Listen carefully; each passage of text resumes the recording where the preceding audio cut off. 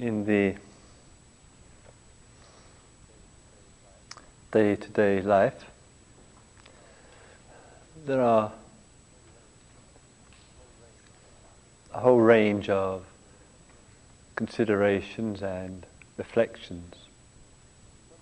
And sometimes there is a little danger that we consider the spiritual awarenesses and values as a kind of add-on to the rest of our life. And sometimes we have found ourselves in our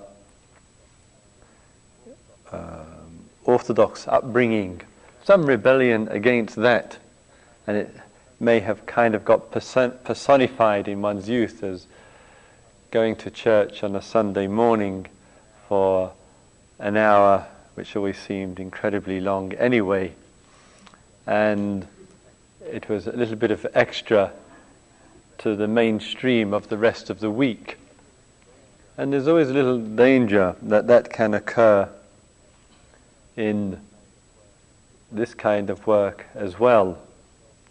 And it may show itself in just sitting for an hour in the morning as the kind of equivalent of church on Sunday, and the rest of the day being neglected and ignored, and there is a lack of recognition of the fullness of the day and what it means to bring a deep and respectful awareness to the fullness of things. So, in that respect, spirituality, for want of a better concept, is to be the thread of the whole day, right through from beginning through to end. It can't take second place to anything. And what that means in practical terms is the fullness of consideration to our relationship to life, to our inner life, and to the way we relate to the world which is around us, both the immediate world, that is what comes to our eyes, ears, nose, tongue and touch, and to the larger world at the global level.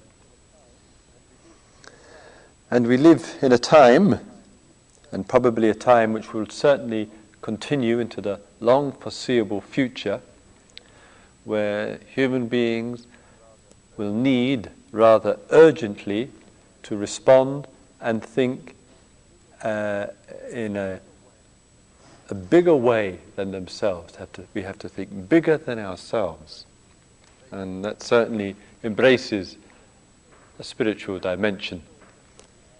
So, if we just take the outer level for a moment, I regard the most noble form of human activity in this world as service, as activities which in a direct and practical way contribute to the welfare of people, to the welfare of animals, creatures, to the welfare of the environment. And activities which are contributing to that as the most noble form of human endeavor. That may be in one's own home with one's own family and children. It may be a socially engaged form. It may be in the form of lifestyle and values, of voluntary simplicity, of the absence of forms of unsatisfactory consumerism, all in a very direct and practical way provide a real service to life. And that general spirit of service as a feature of spiritual life also takes into consideration, particularly in the times that we are living in, the way that we use resources. And I don't think anymore that we can divorce spiritual awareness from our relationship to earth, to materials, to land, water and air. I think that has to be included very much, rather than forgotten and neglected. And there has been a tendency within religion, particularly popular religion, Buddhism as well as others, to have a tone of a kind of almost life-denying, life-negating attitude. A view that this earth is just a temporary thing and something else will be offered to us. And I think this perception, this form of consciousness needs to change very significantly for a genuinely down-to-earth spirituality, and I might say here, down-to-earth, down-to-air and down-to-water spirituality, in which we are informed, in which our awareness is informed and we respond to that awareness. That will affect what happens when we walk into the supermarket. That will affect our intentions and will be clear about our purposes with regard to travel and the use of transport. That will affect what we have, what we use and the way that we use it. And all of that will bring that information which is available to us from a spiritual standpoint, will mean that the information will affect our responses, will affect what we purchase, will affect our values, will affect our way of being in this world as an integral feature of spiritual practice. It's not enough anymore to talk in terms of being mindful from one moment to the next. It's not enough anymore to say, well, I sit morning or evening, or I do 1, 2 or more retreats every year, or whatever. That is a too narrow, I feel, too restricted, too limited a view of what spiritual awareness and practice is. And rather unfortunately, in the tradition, there really isn't much support really for a deeper awareness, a deeper form of respect and sensitivity to the world, to our environment and to each other. And I think we do have to draw upon the insights, the realizations of the state of our earth, the state of our well-being that are available in the various traditions, green traditions, psychotherapy traditions, New Age traditions, and to use those resources as a support as well for what's available in the Eastern traditions, in the Buddhist traditions. So I say information to inform awareness so that our awareness shows itself as an activity, as a caring activity, and therefore is an expression of spiritual practice, spiritual realization. Sometimes there are teachers and there are teachings which have not realized the significance of this dimension. Nothing to be blamed there, nothing to judge. There simply isn't the realization there. And the realization isn't there sometimes because the tradition, in this case the Buddhist tradition, for which I have immense affection and respect for, and as a small spokesperson for that tradition, one can't find the insights in the tradition. You've got to dig hard and deep. One can read, for example, what the Buddha said, and he has certainly touched on our awarenesses with the earth and with the air and with the water. He has certainly touched on our relationship with creatures, our relationship with human beings. But the tradition hasn't carried this message through solidly enough. And I think we have to see what we can draw from in the formal spiritual practices as we do here, and simultaneously find those expressions in the supermarket. In the supermarket. Take our practice into the marketplace.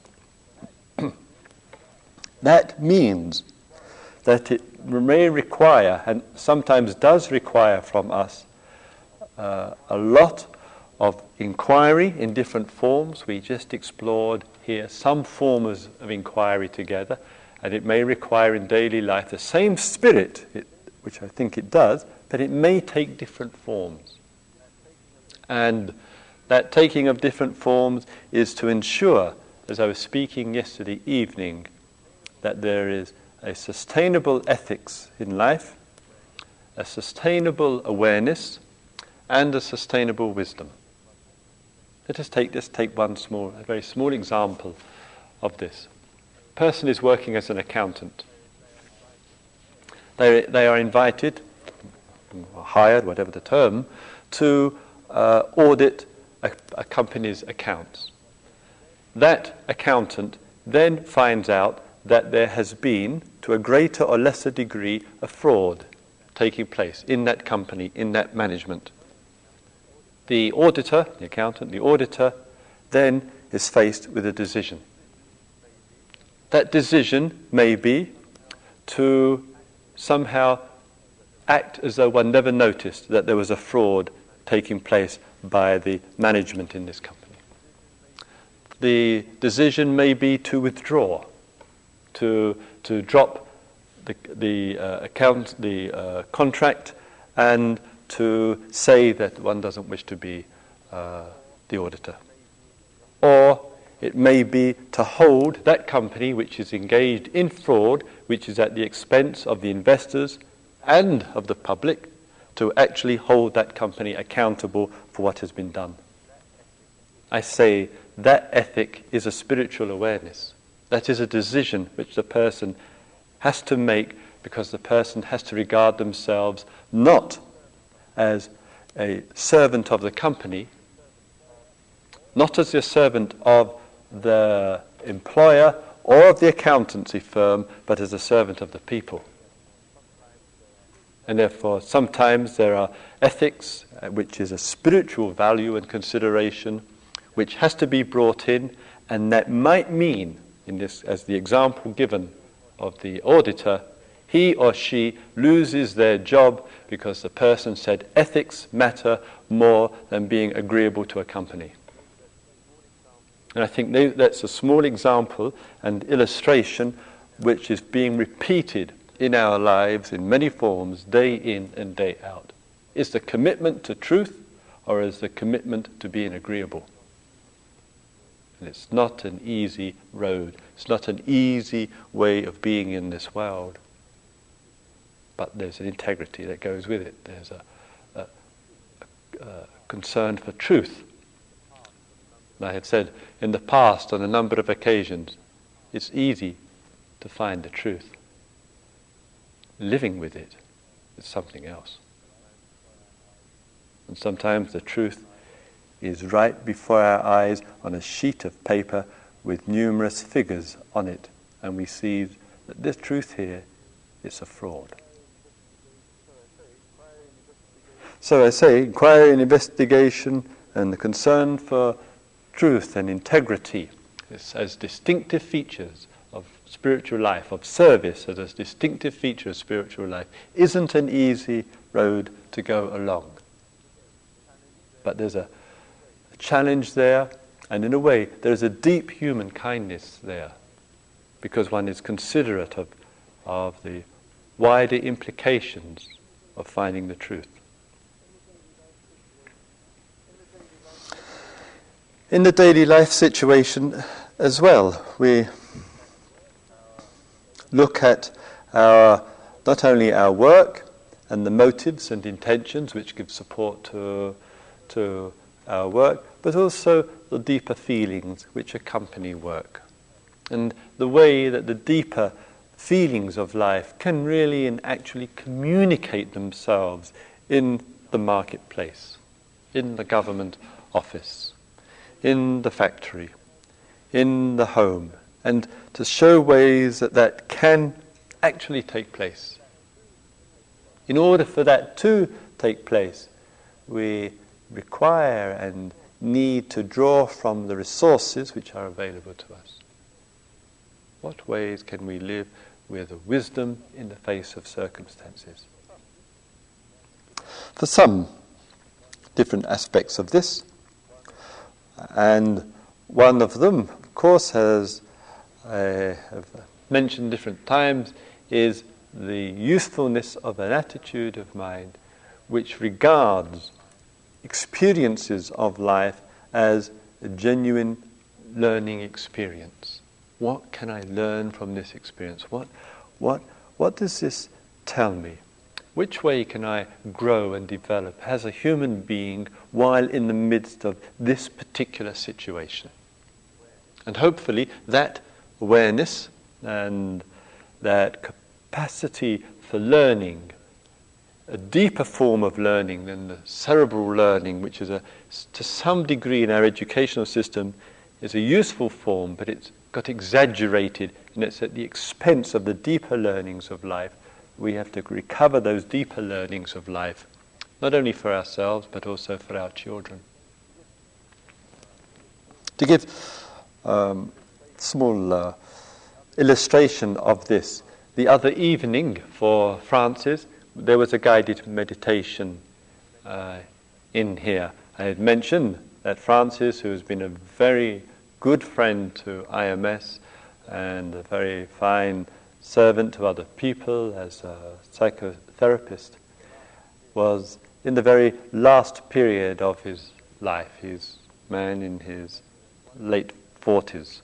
And one of the people who was on the retreat here with us for a few days and was one of the attendants for Francis in the last period, went back to be with him. And the following day, after the loving kindness meditation here, I rang Francis's apartment where he was. I spoke with one of the people there who was giving support to him, and I asked if a message could be passed over to Francis to express and communicate to him that we had had loving kindness for him, and to express some personal appreciations and acknowledgement for him. The person who answered the phone said to me that it would be rather nice if I recorded the message rather than he write it down. If the message was recorded on the answering machine, if I rang back, recorded on the answering machine, so that Francis could hear it himself. This was at the end of the morning of 2 days ago. And I received a telephone call from one of the attendants in the apartment that the recorded telephone message to him was played several times to him. He asked that it was played several times to him at the end of the morning, and Francis died at 8 o'clock that evening. So sometimes in our small gestures of life, small contributions of life, we never know the appropriateness of the moment. And our support and our love and our kindnesses for each other, as I say, is a feature of spiritual life, which is with us, hopefully, right through from morning through to evening, from one day to the next. In the daily life situation, as I mentioned, there are the outer features, people, animals, and environment. And of course there are features too of our inner life. And the acknowledgement that human existence isn't an easy road, that there are times when it is severely difficult to be alive and to experience what we can experience in our emotional life, in our intellectual life, in our physical life, in our spiritual life, in the influences of the past, in the present. And at times when there is immense difficulty in these areas, then the support of others, the skills and the wisdom which is available in the hearts and minds of others is a wonderful and inseparable support for ourselves. And at times, even with the support, even with all the kindnesses in the world pouring towards us from a person or persons, still we are challenged to accommodate, and it's nothing else but accommodate our existence. Accommodate its diversity, its complexity, its uncertainty, its fears, its confusions, its pains of past, present, or with regard to the future. And we are in this unenviable position of saying this has to be accommodated because this universe is an accommodating place. And we have to be, as it were, as with our consciousness as big as the universe to accommodate all of it. Since the universe accommodates it and consciousness belongs to the universe, awareness belongs to the universe, then let it be accommodated. And our reminders and our support and working with each other and with ourselves can make that possible. So there's the ethical principles and guidelines and the challenges which come to us. There is the regarding whatever the event are in our life as an opportunity for learning and to make that a real deep feature of our existence. There's the exploration in overt ways and in general ways to provide a life of service, to live a life of service, and all that can show itself. And there is the information, as I mentioned, which is becoming increasingly important and valuable to us about life, about inner and outer life, about environmental life, and its importance is only if it brings a response. If it leads to despair, if it leads to cynicism, if it leads to feelings of being overwhelmed, then the austerity which is required from us is that we cut the input. If the information which we receive about political, global, social circumstances is working against us, then let's starve the mind of this information. Let's not use the evening news on the television or the car radio to feel frustration and disappointment and despair. Let's remember the off switch on these machines so that in our silence and in our deprivation and our austerity from information, there's the opportunity through contact with the nature as instead of information, we can find renewal.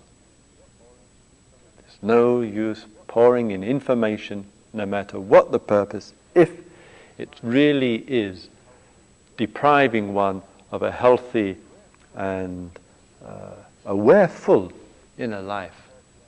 And I would say, if a person is doing studies 1 year after the other and it's just contributing to despair and unhappiness and conflict, then without second thought, dump the studies.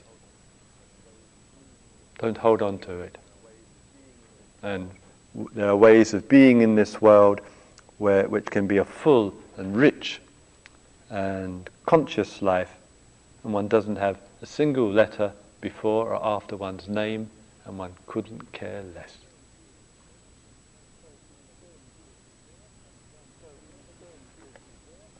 So again, with these different features there, and one, of course, is that sometimes we are blessed and fortunate to live in a network or in an area where there is a lot of genuine, open, non-sectarian, non-cultish exploration taking place. And if there is, please don't assume it and then fall into a kind of isolation. And quite often, when I see friends, I will often ask, have you been, whatever it might be, to the centre recently? Have you met with spiritual friends? Have you been on any workshops recently? Have you been out into the nature or whatever? And one just asks often in kind of general light conversation, but also one must ask oneself every week, how is the contact? Where is the renewal? Some people in themselves are extremely independent in that respect, but there is just as much reason to make contact because to give support to those who are less independent, who have more need for spiritual renewal and spiritual reminders. And I think in that respect we can all give a lot of support to each other. Some people, and like myself many years ago, 25 years ago now, just felt that in England at that time, in the 60s, what was taking place there, apart from the swinging London mentality, was not my scene, and moved on to the east and spent years there. And for others, just in a similar way today, if there is strong feeling of isolation and all that can go with spiritual isolation, then don't give it a second thought, but to find ways to move. There are others too who are doing service work, and that matters to them, and providing for the welfare and support of other people. There isn't that kind of contact around, and then one is rather reliant on one's inner resources and on the nature for renewal. If that is the situation, then please keep the commitment to that situation. We need people in this world who are prepared to go that little bit further, and sometimes that means some isolation, and to find ways to work with that situation. Retreats, of course, have a value and a usefulness, I would have to say that, wouldn't I? And people come on the retreats, and the degree of intimacy and closeness which can occur through retreat world and through these days. It's not just for you or for me, for us, but provides and its influence extends far and wide. To give a very, very small example of what I mean here. Just recently, when I was in Thailand visiting Ajahn Dhammadharo, 78, and Ajahn Buddhadasa, 84, and spent days. These are my two teachers, and I'm blessed to have a relationship, connection with them for more than 20 years now, and to see that the way the Dharma is developing in the West and its expression is having considerable influence in Eastern setting. That retreats, which was an unheard of concept in the Buddhist tradition, has become a regular feature, and that monks and nuns are going to places to sit retreats.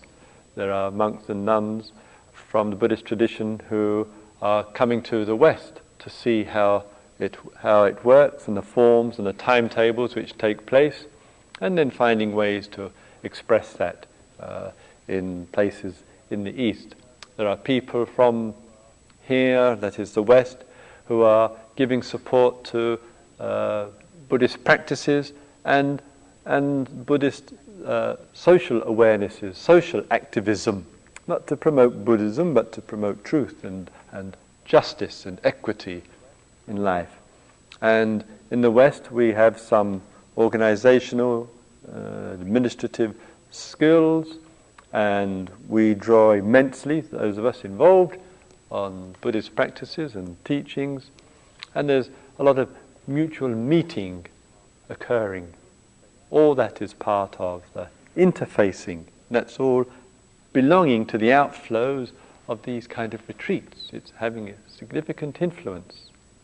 And just yesterday I was speaking with one person who's just come back from Sri Lanka and has been asked to contribute to organising a peace march from the Sinhalese community of South Sri Lanka to the Tamils, whereas you know there's tremendous pain and conflict there.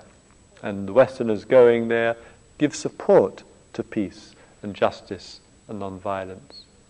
So it's a mutual meetings which are taking place and sparking from just these settings, these kind of retreats. So I say your presence, our presence here together has near and far, short and long-term repercussions. And I think there's something very open and precious about all of this. So these are some of the points I wanted to raise with you. With the meditations themselves, of course, that some do have the quiet, regular discipline of a daily practice in its formal sense, sitting in the chair or cross-legged or using the stool, and sometimes that can be very, very helpful and supportive as a kind of barometer. What's the state of being? What's the state of mind and body when one is sitting? What is being revealed to one in that quietude, in the silence and stillness, when one isn't doing anything?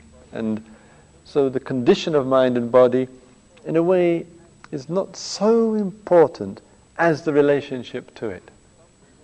And sometimes we need some forms of quietude, maybe formal meditation or just some silence or stillness at the end of the day when everything is quiet, the work has stopped, children, if one is a parent, are in bed and the day is over, just to tune in with ourselves and see what's happening with us and what the insights and the learning that can take place.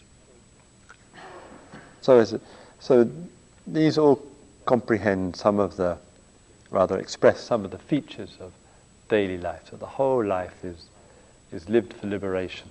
The whole life is lived for fearlessness. The whole life is lived for an enlightened way of being in this world. And that surely pays the ultimate respect to existence. So let's have 2 or 3 few minutes of loving kindness meditation together, please.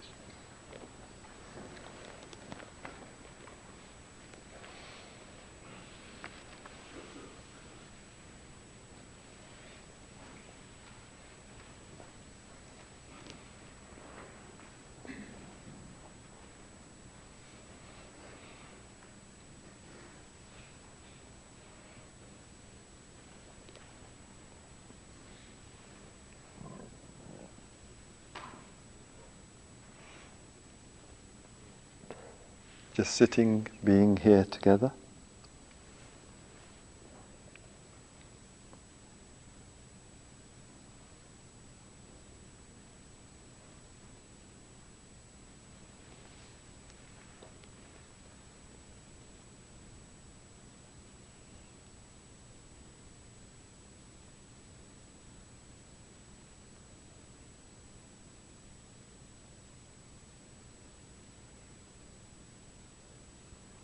Just sharing this moment in time.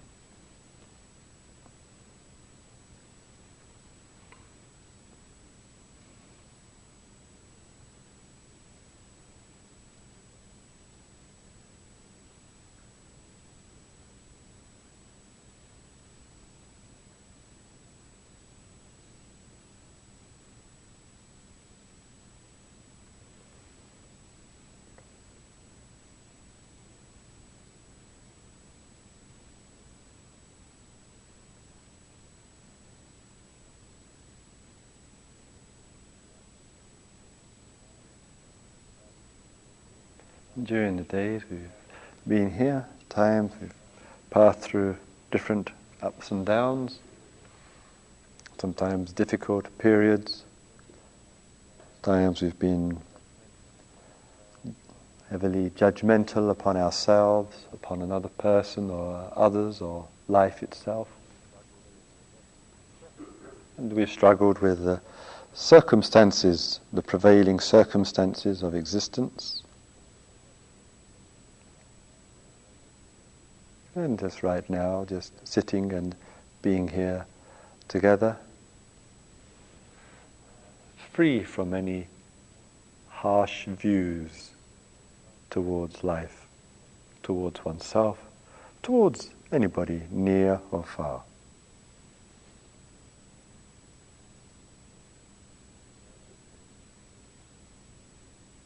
So that we're just being aware,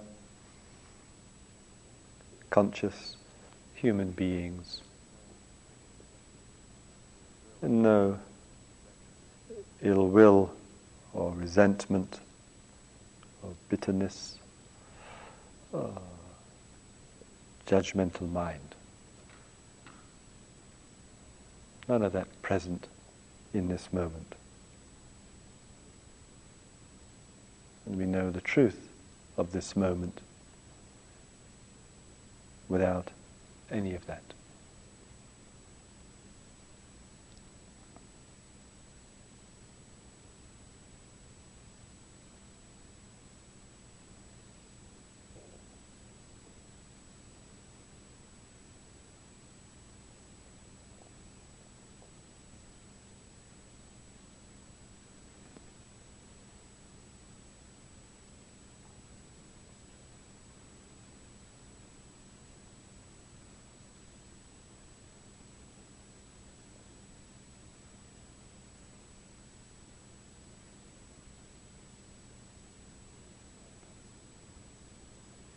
And I would like us to specifically extend our loving kindness today to those who, shall we say, share our blood, family, people, brothers and sisters, mothers and fathers, sons and daughters, aunts and uncles, whether they are alive on the earth or not.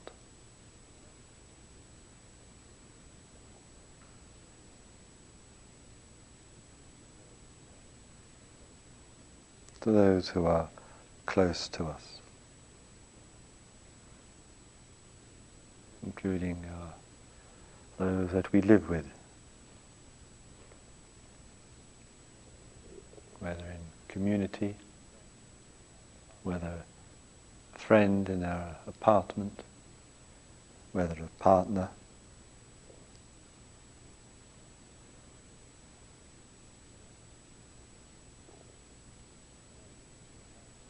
letting the warmth and the loving kindness pervade our perception of such people.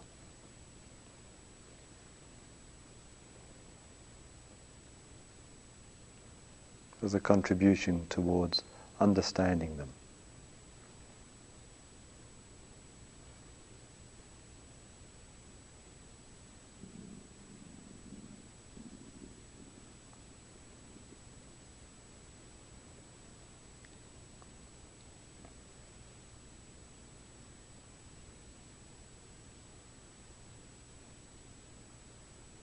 Acknowledging our coexistence.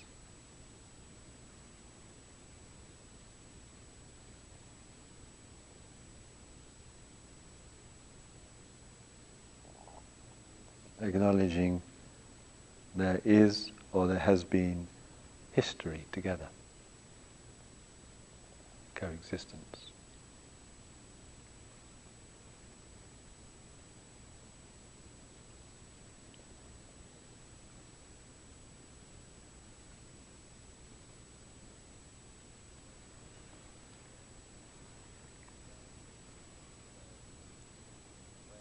And with the firm awareness and commitment to take one day at a time.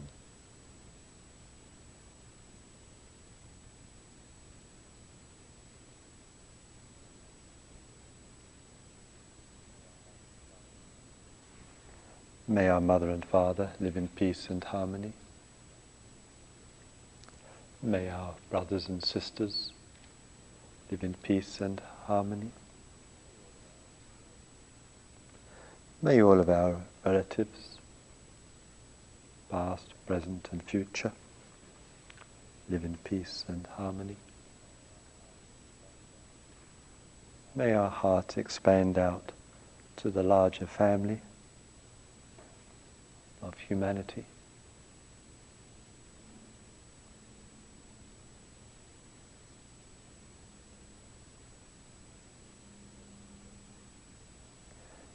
May our children and our grandchildren grow into a world of peace and harmony.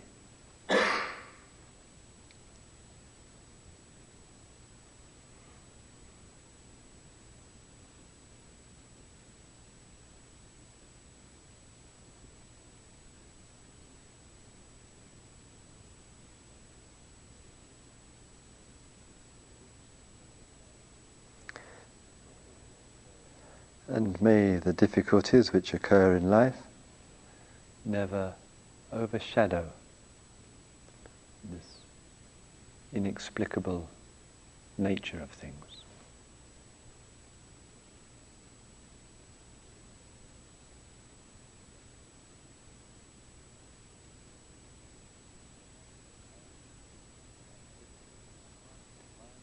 May the activities of our heart and mind, speech and body contribute to the welfare of life.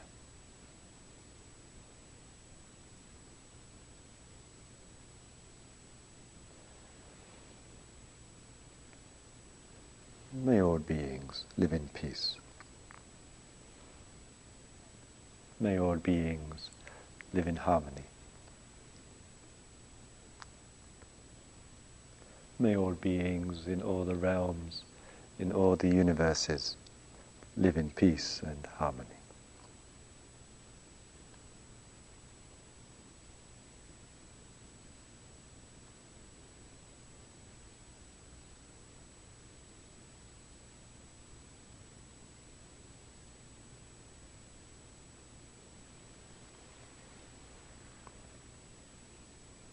So, Jose and Yvonne and myself would like to express our thanks, multiple number of them, for all the endless kindnesses during the days that we've been here. We would also like to express our gratitude to all the staff for their tremendous support and giving all of us the opportunity to come here to IMS to do our thing, and their ongoing cooperation and coordination of all the activities and responsibilities make it possible for all of us just to come and to look deeply into things together.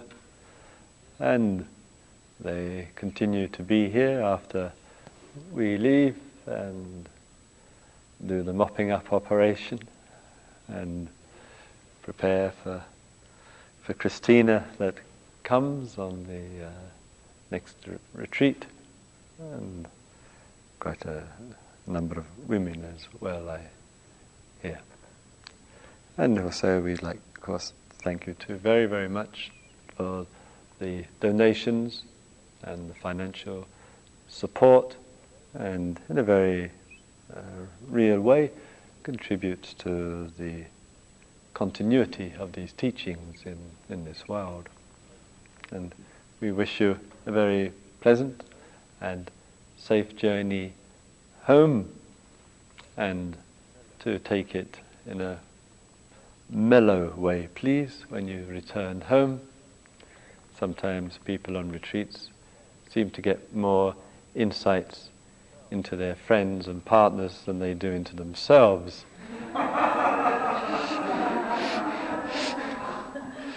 And your friends and partners and others may not be prepared for your realizations about where they're at. So, again, sometimes actions often speak more loudly than words in this world, and just presence and calmness and care and support reveals far more than what we tell other people. Sometimes people arrive home and feel utterly exhausted and have the delight of not having to put the alarm clock on so early in the morning and go to bed early and just have a good night's sleep, and that might be just the medicine. So please, as you leave here today, a pleasant, comfortable journey home, some of you near, some of you quite some distances. Thank you again for the support, and hopefully on this rather vast way we'll have chance and opportunity to meet again. Thank you, everybody. Thank you.